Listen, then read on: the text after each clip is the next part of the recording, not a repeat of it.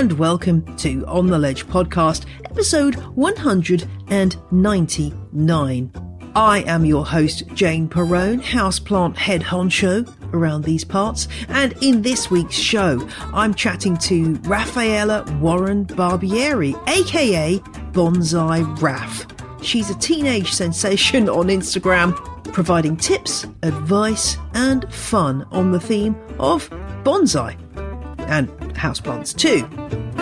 Plus, I answer a question about 2 bromeliads saved from a skip. Now that's the kind of plant rescue I like. Thanks for all your feedback so far on last week's show. I'm collating that together and getting ready to do a follow-up interview, which will also cover the delights of Laker, expanded clay pebbles. So do keep sending in your thoughts, questions, reflections, and so on. Thank you to my new patrons this week. Elaine upgraded from Crazy Plant Person to Legend, and Lynette became a superfan. And it's coming up to that time of year where I start preparing the December mail out for patrons. So if you're a patron at the Legend or superfan level, do check your Patreon account. Has your postal address on it, and that postal address is correct, because every year I get a few returned cards because the address is incorrect, which is heartbreaking. So please do check that. The deadline for signing up as a Legend or a superfan in order to get that special mail out is November the 19th. If you sign up after that date or change your address after that date, I can't guarantee that you will get that mail out because it takes quite a long time to organise and the post is notoriously slow at that time of year. So please do check your postal address on Patreon if you are a subscriber. And if you're not, why not? Find out more in the show notes.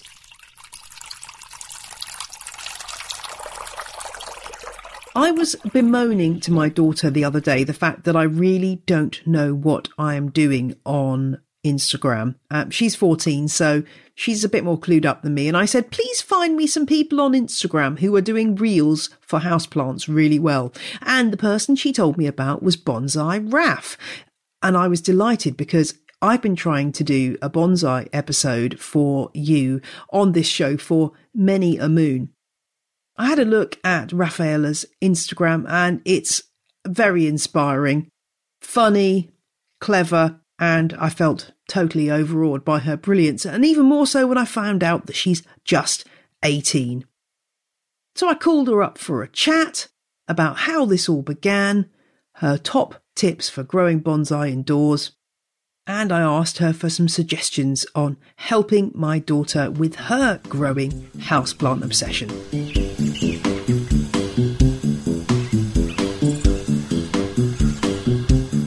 Well, I'm so glad to meet you over this medium of Zoom.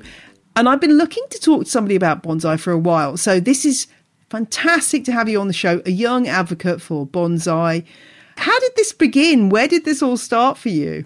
A lot of things happened for a lot of people in 2020. And so in lockdown 1, it's crazy because I had absolutely no interest in plants. I didn't like going in the garden. I didn't like any of it. And I was in year 11 when lockdown hit, and I was supposed to have my GCSEs and they were cancelled. So I had this huge amount of time. I had 6 months of no school, nothing. And I was thinking, how am I going to fill this time? And so my dad said to me, oh, can you help me out in the garden? But he's asked me every single year. And I've always been like, oh, yeah, no, I don't really want to do that. But then I actually took him up on his offer.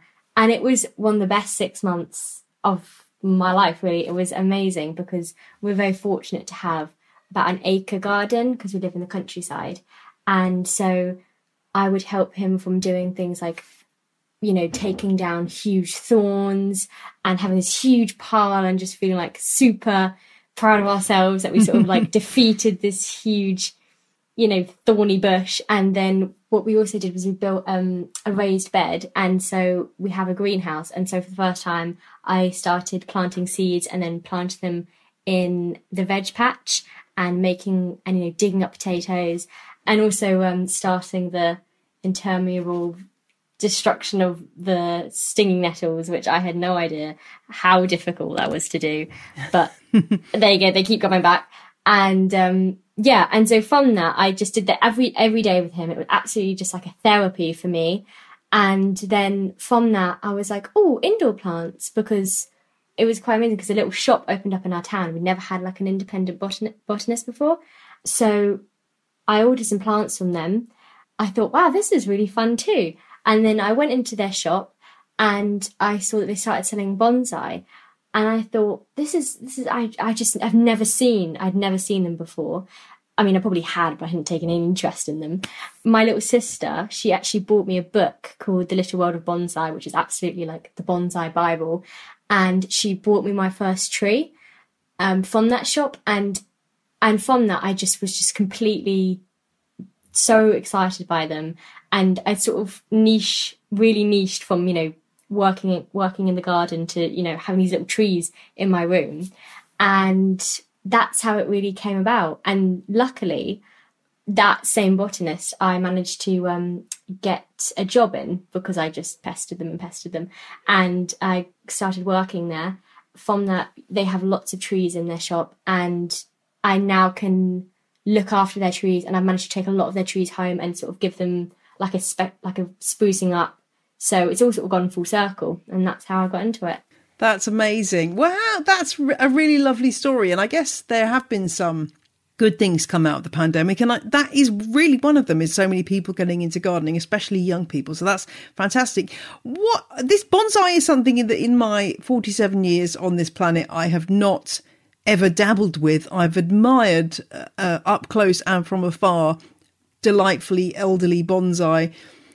But I've never tried it. What is it that really appeals to you about this particular form of gardening, and what makes it different from just growing regular houseplants? So I love all houseplants, but the thing about bonsai is they grow with you, and the thing about them is you can sort of change them and manipulate them and make it so it's completely your own.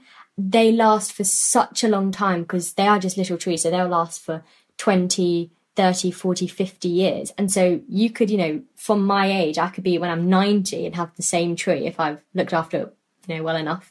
What I find amazing about it is I find it extremely meditative. And when you're actually working on it, so you can do so many more things with it compared to other houseplants, because other houseplants you sort of water, you can propagate. But with bonsai, you can repot, you can wire, you can prune, you can shape it, you can display it, and you can put it into competitions and things like that.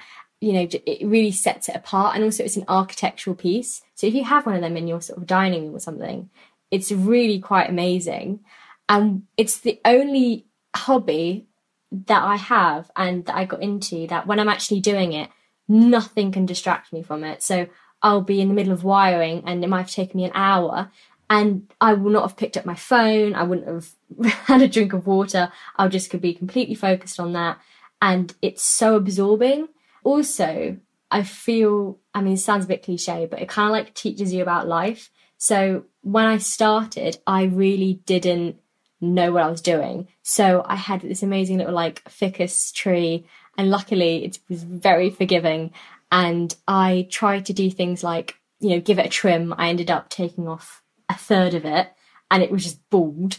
And then I tried to do because also with bonsai, there are loads of different techniques. So you can get like really like nerdy about it. So there's a thing called jin, which is when it's the Japanese art of creating a sort of driftwood effect on a tree.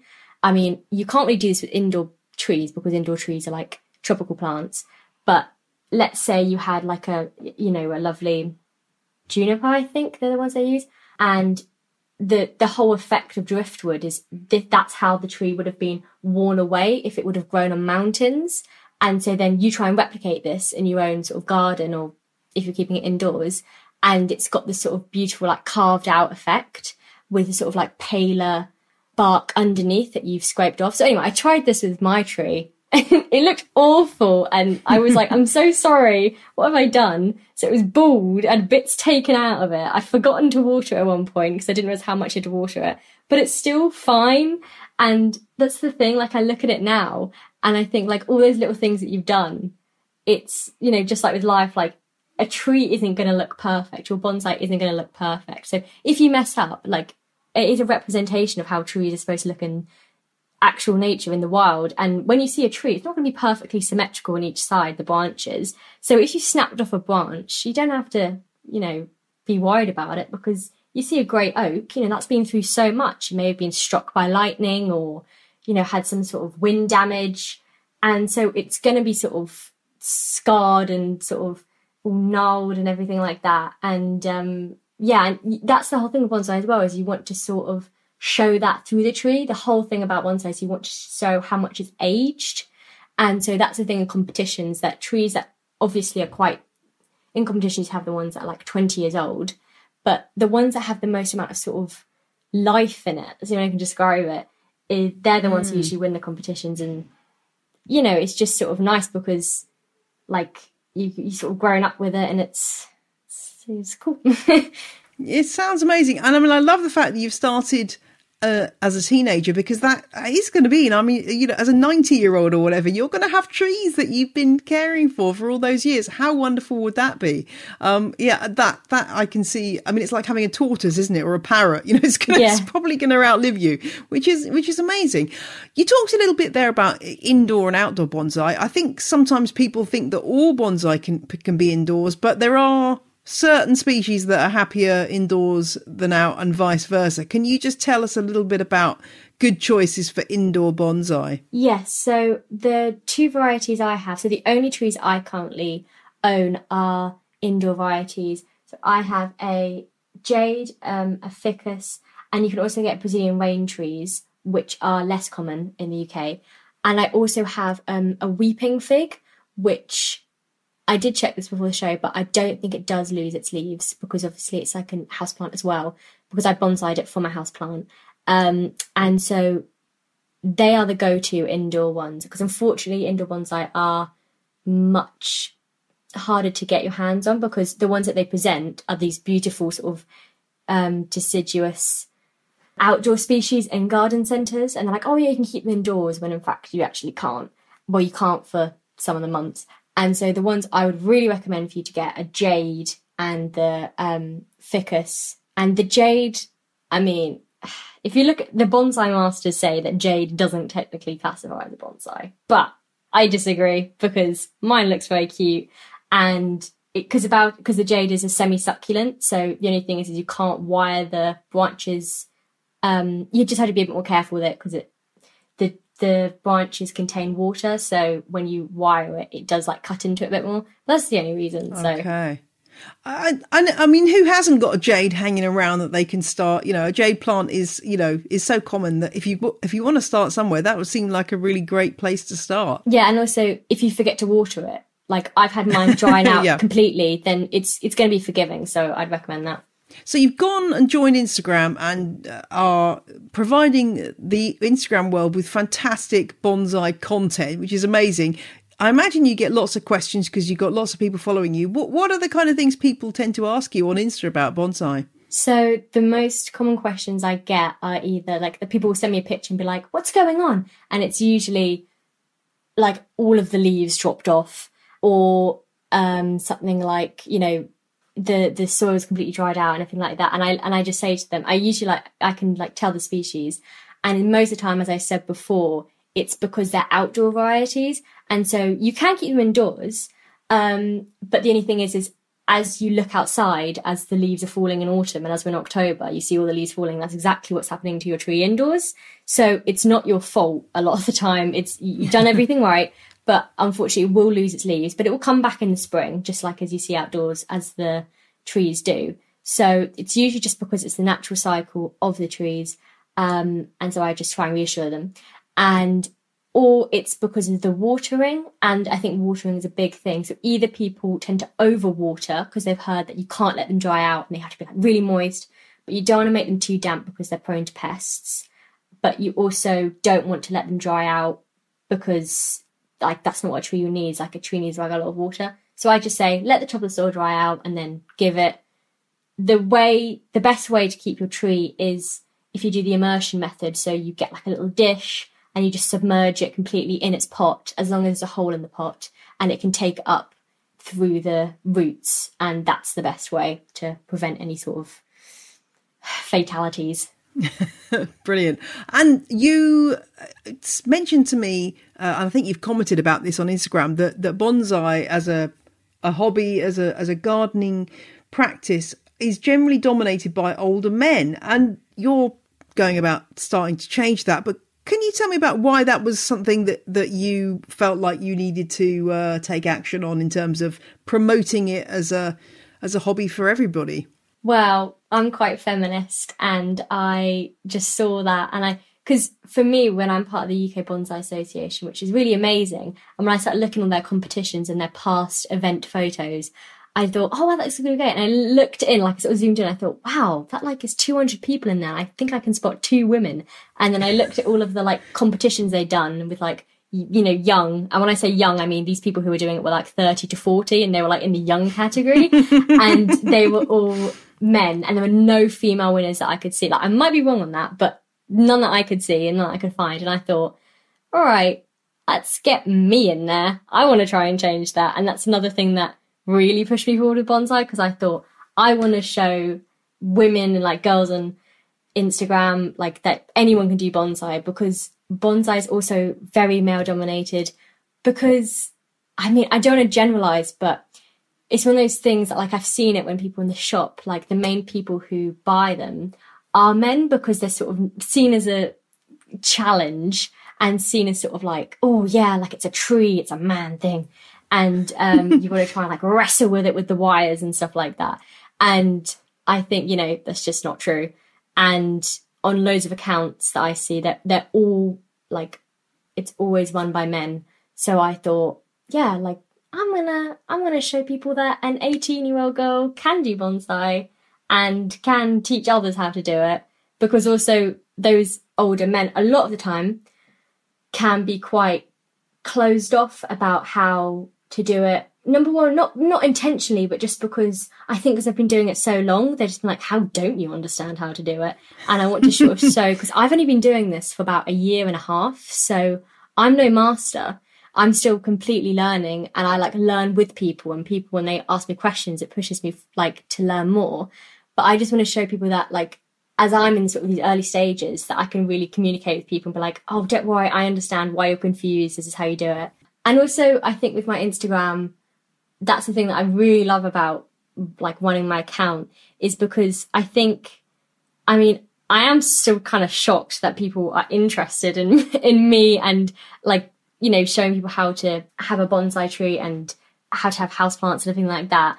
And I still think, oh, that's kind of weird. But I think it's because when you see someone who's passionate about something, no matter what it is, even if you're not passionate about that subject, it's something that you think, oh, yeah, like, I want to be on board with that. And so I think having, like, I enjoy it because as someone, you know, as a passionate 18-year-old about something, like, I hope, like, younger girls who follow me and stuff like that, or any gender, they think, oh yeah, you know what, she's passionate about something. My passion, even though it's really niche, maybe someone else might like it. And you know what, maybe me having this passion isn't that nerdy, and maybe it's kind of cool. So that's what I like to do. I always tell my daughter that, you know, the people at school, the cool people at school never turn out to be the cool adults. The people who've got nerdy interests always turn out to be the most interesting adults there are. So I always try to encourage her to not feel like you've got to stick with, you know, or just do something because this is seen as being the cool thing. So yeah, I love the fact that you're into bonsai. And it's a funny thing with the wires. I'm thinking to myself that you, with your young, nimble hands, are probably, maybe that's a good thing. I mean, does it make it easier to manipulate? It's not like you're dealing with a massive oak tree trunk of full size. I'd imagine having small, nimble hands might be a good thing, but maybe that's, I don't know. Yeah, I think so. And I think, well, I mean, I haven't been able to have the luxury of having one of those huge 1 meter bonsai, because obviously people do sometimes think that bonsai are the ones, the sort of trees that you can fit in your hand. But when they're about 50 years old, you do have to sort of slightly plan ahead, in the sense that when they get to 50, like, it's going to be quite a hefty thing. It's going to be like half your height. But if you think about it, if a 56-year-old oak tree was outside of your house, it's sort of to scale. But yeah, I mean, I even with that, I want to have a go at wiring that thing, wiring the beast. Yeah, it sounds amazing. I mean, there is so much to this particular branch of gardening. And I imagine that, you know, it's partly terminology, it's partly there's a philosophy behind what you're doing as well, which is often the case with other elements of Japanese gardening. How have you gone about learning that? Has it been through books, through other social media accounts? How do you accrue your knowledge in this area? I definitely would have used social media accounts, but I only got social media in December 2020. Like, I didn't have anything before then. From that, it has definitely, I have learnt new things. Like, I've learnt about Yamadori, which is all about, basically, it's quite cool where you go and get bonsai from the wild. So it's like nature has created their own bonsai, which is, obviously you have to get permission from like the landowner for wherever it is, but it's due to lack of nutrients, sort of dwarfism. These little species of trees have grown to this sort of their own little bonsai out in the wild somewhere. So I didn't even know that existed. I thought you could only do it because of artificial means. But probably just like mainly books has been like the biggest thing for me. And at work, my managers have been like amazing in describing exactly like what they need. And I used to go in like every few weeks when I didn't work then and be like, so what does this mean? What does this mean? And just like asking people. But I think books are the biggest thing, especially books with pictures. I know this sounds like really childish, but especially things like wiring, it's quite hard to describe to someone without showing them. So yeah, pictures are the way to go.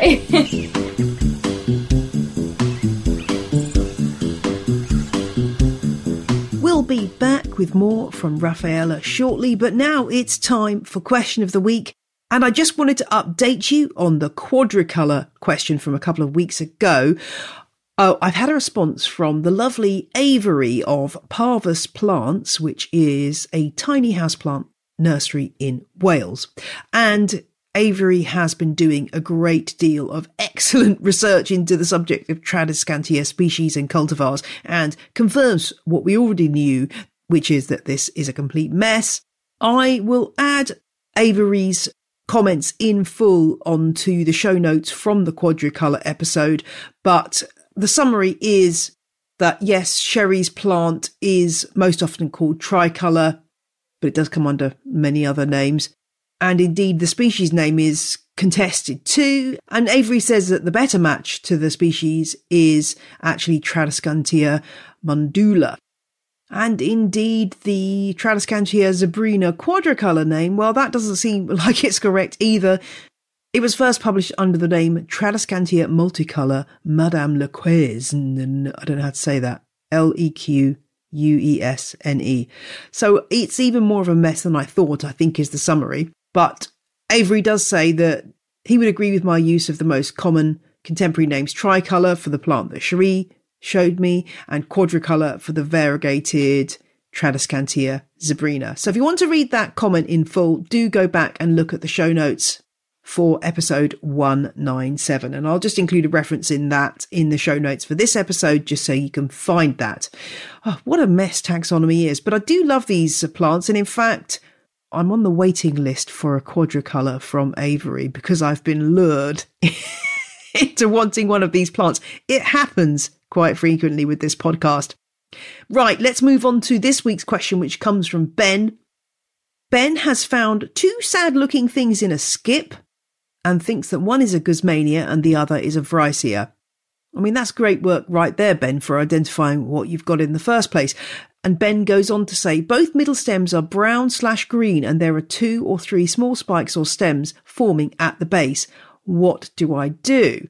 I don't know if everyone in the world calls a skip. Maybe you call it a dumpster, but a big metal thing that people put building waste in is what we're talking about here. Somebody had obviously decided these bromeliads had had their day and abandoned them without checking first with On the Ledge podcast, which is always a mistake. So what's going on? Well, bromeliads are monocarpic, which means they die back after they've flowered, but they do this handy thing of putting out baby plants from their base. And this is how you can save these 2 specimens. So these young plants known as pups, which I think is what you've got here. Without seeing a picture, I can't be 100% sure, but it sounds like that, Ben. Once they're about a third of the size of the adult plant, then you can take them off. Now, If they're very small at the minute, I don't think that main stem is dead yet because there is some green on it. So you could let it grow out a bit longer and wait for those pups to increase in size. But if they're about, as I say, a third of the size of the main plant, you can take the plant out of its pot and just very carefully hold the pup by its base and tease it away from the main plant. As long as you get a little tiny bit of root attached, it will be absolutely fine. Then you can pot that up separately. Use a nice, really free draining mix of substrate. I would probably go for something like 50% John Innes number 2 or houseplant compost, ideally peat free, as I always say, and combining that with 50% fine orchid bark. There are loads of different concoctions that people put together for this kind of plant, but bear in mind it doesn't need a massive pot because this is an epiphyte with quite small roots, so don't over pot it. But yes, you can put the plant into that pot. Just make sure you don't bury it too deeply because that will cause the whole thing to rot. So the base of the plant should be in the soil so it's stable. So what you want to avoid is burying the vase, which is the name for the receptacle at the centre of that rosette, which is where rainwater gathers, and that's where the plant gets most of its water from, as opposed to the roots. So you don't want to bury as low as that. You want to make sure that the vase is just above the surface, and you need to keep that vase topped up, ideally with rainwater or distilled water, some kind of soft water, pouring the water in there. And you should find that those pups will start to grow and thrive. I haven't done a bromeliad episode for absolutely ages. In fact, I'm not sure I've ever done a full episode on bromeliad, so I shall add that to the list, Ben. But I hope that helps for the moment with your problem. And well done for finding those plants. Why don't I ever find... I've said this before, but I just don't find plants on the side of the road or in dumpsters. I'm obviously looking in completely the wrong place. But good luck with your Guzmania and Vricea, Ben, and I hope they both thrive. If you've got a question for On the Ledge, drop them to me. ontheledgepodcast@gmail.com is the address.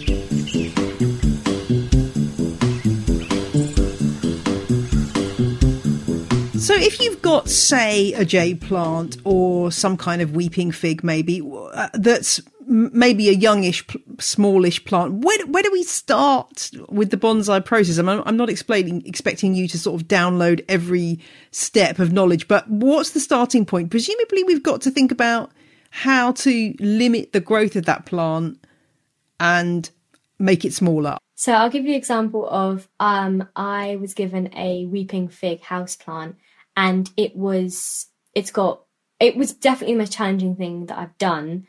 So it was wrapped up in a sort of like straw mesh, and it has like about 8 different trunks, and it was all sort of like bushed up into a ball at the top. In a little like plastic nursery pot, and that's not a tree, like that's just a houseplant. And so what I did was I unwrapped it, and what you need to do when you start with bonsai is I'd say start with the wiring, because lots of people think I'll go in for the pruning first, but the thing is yeah, you can prune, but you can never get what you've just pruned off back. And so if you wire it first and you see how the wiring, if it still doesn't look good, then you can chop off the branch. But instead of like trying to chop it into shape, wire it into shape. So what you need to do when you first, if you get like a shrub from a garden centre you want to bonsai it, or if you've got a bonsai that just doesn't look very good, like it's come out of the grower looking a bit wonky, what you need to do is have a look at whatever species that is online, look at the pictures, and look at the picture of it in its full size and its full glory as a proper tree, because the whole thing about it is trying to replicate it from that miniature. I had a look at weeping figs, and the main go-to shape for me is a sort of triangle, like bushy at the bottom, tall at the top. Especially as they're young, they're sort of more of a 2D shape. So like with bonsai, they definitely have a front and a back, and you really need to present that. So you need to have a sort of, the back will be more sort of rounded, if that makes sense, and then the front is more sort of 2D. So you can see more of the sort of structural layout.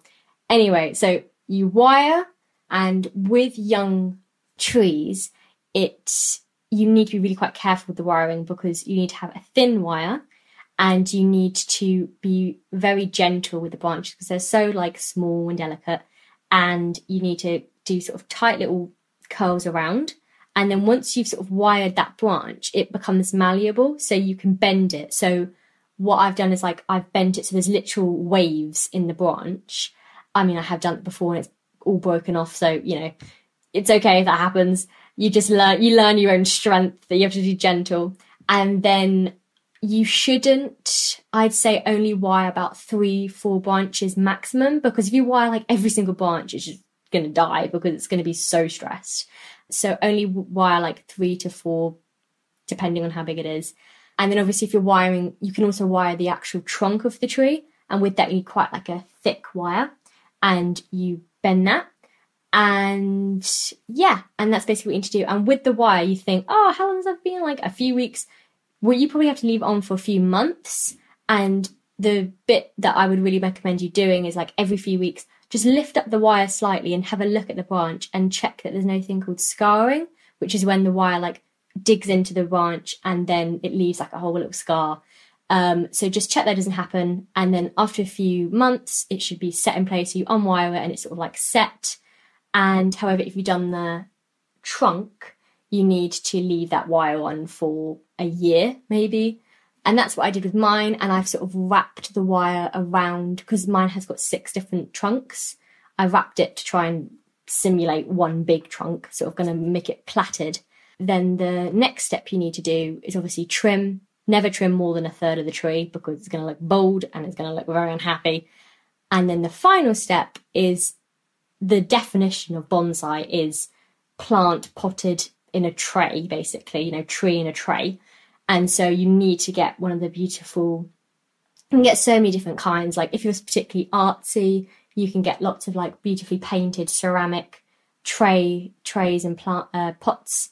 And so you need to put it in one of them, which are quite shallow.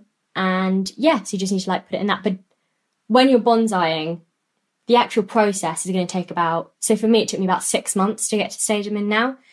You can't wire and trim and repot all at the same time because that tree is going to be so unhappy. You've got to do a very slow glow up of the tree.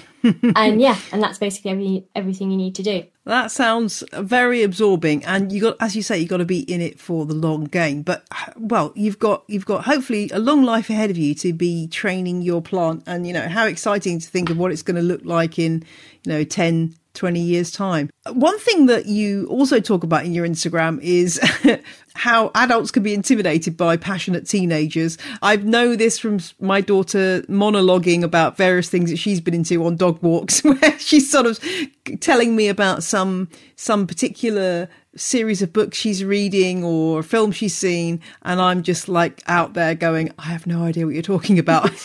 But she's starting to get into plants and she's 14. So what can I do to really encourage her without being an annoying parent? Well, yeah, I mean, you're probably the best position that you're going to be like, hey, have a look at this plant. But I'd say the biggest thing, I mean, the only way I can speak from my perspective is, for example, like recently my mum has really wanted me to do like yoga.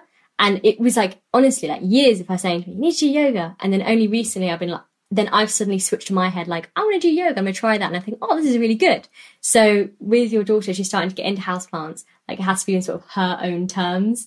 But I think the best thing that you can do is just, take her to like lovely, like independent plant retailers and maybe like beautiful like gardens and things like that. And then when she like walks into these really cool trendy shops, she can be like, wow, I want my room to look like that. So you need to prepare for that. And sort of as like inspiration. And then, if she like tells you anything about her plants that she's like particularly happy about, you're like, oh, wow, that's cool. And, maybe if a new plant ends up on her desk, that's not such a bad thing. Yeah. And yeah. I think that's great advice. She has told me she wants a specimen plant for her room. She wants like a big palm or something. And I was like, well, you're lucky because you actually have the warmest and sunniest bedroom in the house. So, you're actually in with a shot at that. So yes, we do need to go to my favourite houseplant shop to have a look for something, because I haven't got anything like that, particularly the kind of thing she wants anyway. So yeah, that's a really good advice. And you're absolutely right. You can tell teenagers to be interested in things, but really it's got to come from them. Otherwise you're just nowhere. And it surprised me when she started to sort of want plants. And so, yeah, she's already had a fair few plants off me and cuttings off me. But yeah, I think we may have a bigger plant in our future. That sounds, I mean, I'm very lucky because I've got a south-facing window, so I started this with the best room. Yes, yeah. I mean, it does make such a difference, doesn't it? It's just coincidence, but yeah, it's great to see her start to get interested, and it's just interesting to see that she's got a different approach in that I don't name my plants, whereas all of her plants have got names, which is absolutely fine, but it's just that's really different from me as a teenager, because I was into plants as a teenager, but I wasn't. I was like learning Latin names, and I'm like, I have to realize that she's not me. So that's part of my learning process as a parent, which is a lifelong thing also. Now, we've talked a little bit about the rise of lots of Generation Z. Do we say Z? Z. Yeah, let's say Z. Z or Z, plant owners, and obviously you're part of that. Well, how do you feel about that sort of title of, all these young people getting into plants? Do you get annoyed by sort of patronising approaches from old farts like me, or? I mean, I'm lucky I haven't had anything patronising. I've only had lovely people, including you. And I think it's really come about, the whole houseplant boom, obviously because of lockdowns, people spending so much time in their homes, and realising how much we needed to connect with nature that we hadn't before. And also I think because my generation there were so many uncertain things, like not just to do with COVID, like to do like climate change, and I'm a big activist towards that. And I think that when you feel sort of you haven't got much control to do with the natural world, you sort of want to bring it in and sort of surround yourself with it. And so if you're able to care for plants, and not just plants, I think this is very directed as well towards growing vegetables and fruit, you can really appreciate how long it takes things to grow, how the conditions need to be just right, how you can produce your own food and eat your own food. And I think it's something that has really appealed to my generation because, what's going to happen in the future, we don't know. And, it hasn't been our fault what's happened up till now. We've had to be put into the deep end for this and have to try and look to the future and try and be optimistic about it. And I think also, from that, there's been a lot of mental health issues. And I think that with plants, they really do help with your mental health. And I know you mentioned this in some of your other podcast episodes. And I think that, it's something that when you plant that seed, obviously sometimes they don't all grow, but you think, okay, that's gonna sprout in April, and then from April I repot it in August or something like that. And it's those little milestones in the future that makes it so we can have that little bit of certainty. So I think that's definitely one part of it. And also I think another part of it is, with social media, there's been so many sort of people love having all the plants in this sort of Instagram feed, and it's very aesthetically pleasing. And yeah, so I think as people evolve their rooms, having loads of nature in your room, it's just so lovely to have your room, purified with all the lovely plants, and also you're sort of surrounded by living furniture. And I think that, Generation Z are really like that, but especially as we've grown up in such a technology age. Yeah, exactly. Right. And so we actually can connect with something that you can respond to and care for.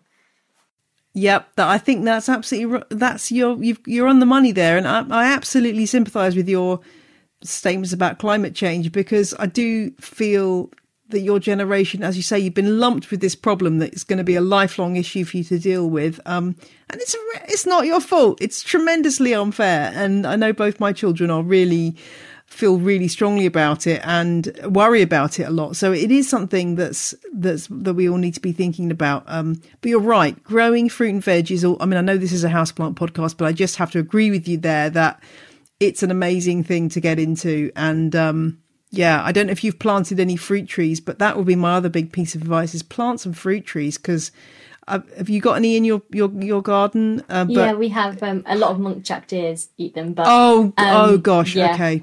But what you can also do is you can, what I find kind of amazing is you can actually bonsai fruit trees. And you can bonsai apple trees and sort of... Are the apples big or small? Yeah, so people always say that. And so they're sort of... They look quite gangly on the actual plant. So if you look at it, it's probably the size of... A normal apple will grow to probably the size of like a little plum on the tree. And even though the tree is quite small... It's quite funny because you have these like really big like fruits that are like sort of like hanging down on the branches. So they kind of look a bit weird, but yeah, you can't eat them, but they're a bit like, you know, how when you have citrus fruit plants in your house and sometimes you can't quite eat sort of like kumquats or something yet. But they kind of look a bit like that on the bonsai tree, which is quite cool. So you literally can bonsai any tree you want. I guess that's good because really it means that like you don't have to go and buy an expensive plant. You can just get a young sapling and start like that, I guess. Yeah. Oh, that's really cool. Now, this is a very selfish question. Final question, very selfish on my part and totally designed to help me. You've grown, to excuse the pun, a great Instagram platform. I'm terrible at Instagram, really. I don't know what I'm doing. And I know that I have lots of people wanting to connect with me on Instagram, but I'm a bit rubbish at it. So, I mean, how do you go about making what makes a good botanical Instagram?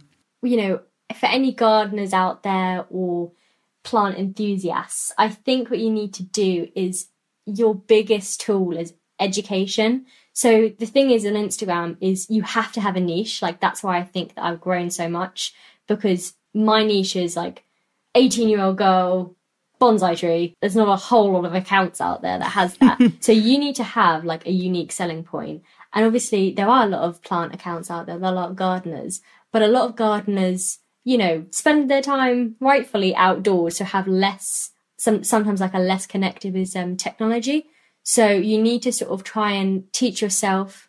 But as what I'm about to say is your biggest tool is educating people because you have something that people don't, which is people who are not into plants and don't understand it. It's very overwhelming. And so they will look to you for sort of advice.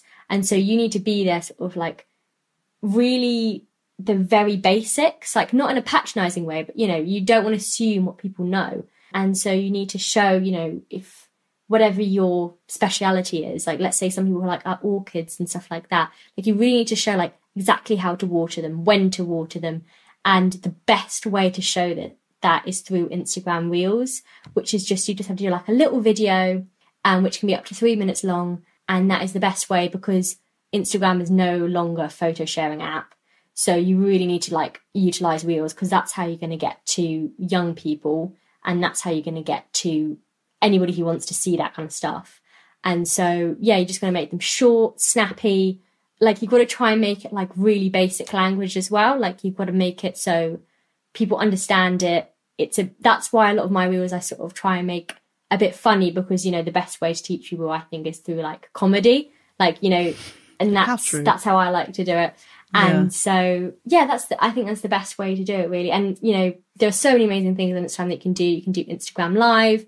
So if you're like, I don't know, propagating something, you can just, because people kind of think of Instagram Lives like just a Q&A, but I sort of view that as quite like like, you know, some people are like, oh, that's quite self-centered. So you can do something like a Q&A while I'm propagating this rubber plant or something like that. And you can or you can be like, if you're a gardener, you know, you're out there planting a tree and you're just like teaching people on live.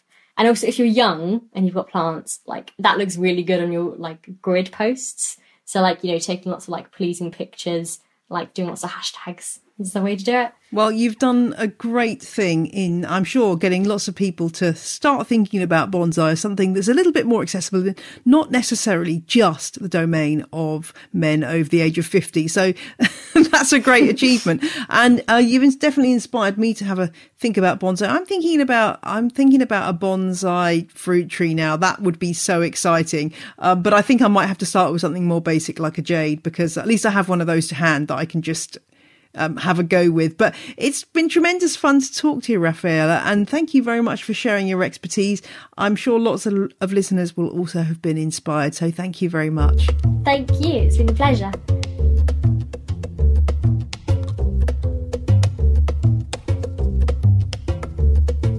Thanks so much to Rafaela. What a total star.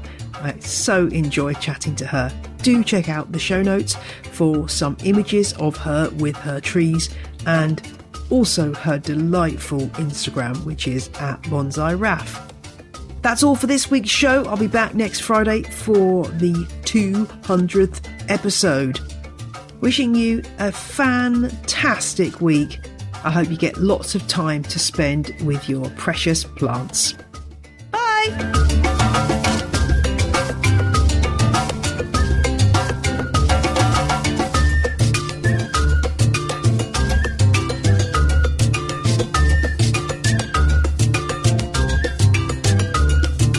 The music you heard in this episode was Rolled, Drawn and Rolled by the Joy Drops, The Road We Used to Travel When We Were Young by Komiku, and Quasi Motion by Kevin MacLeod. All tracks are licensed under Creative Commons. Visit the show notes for details.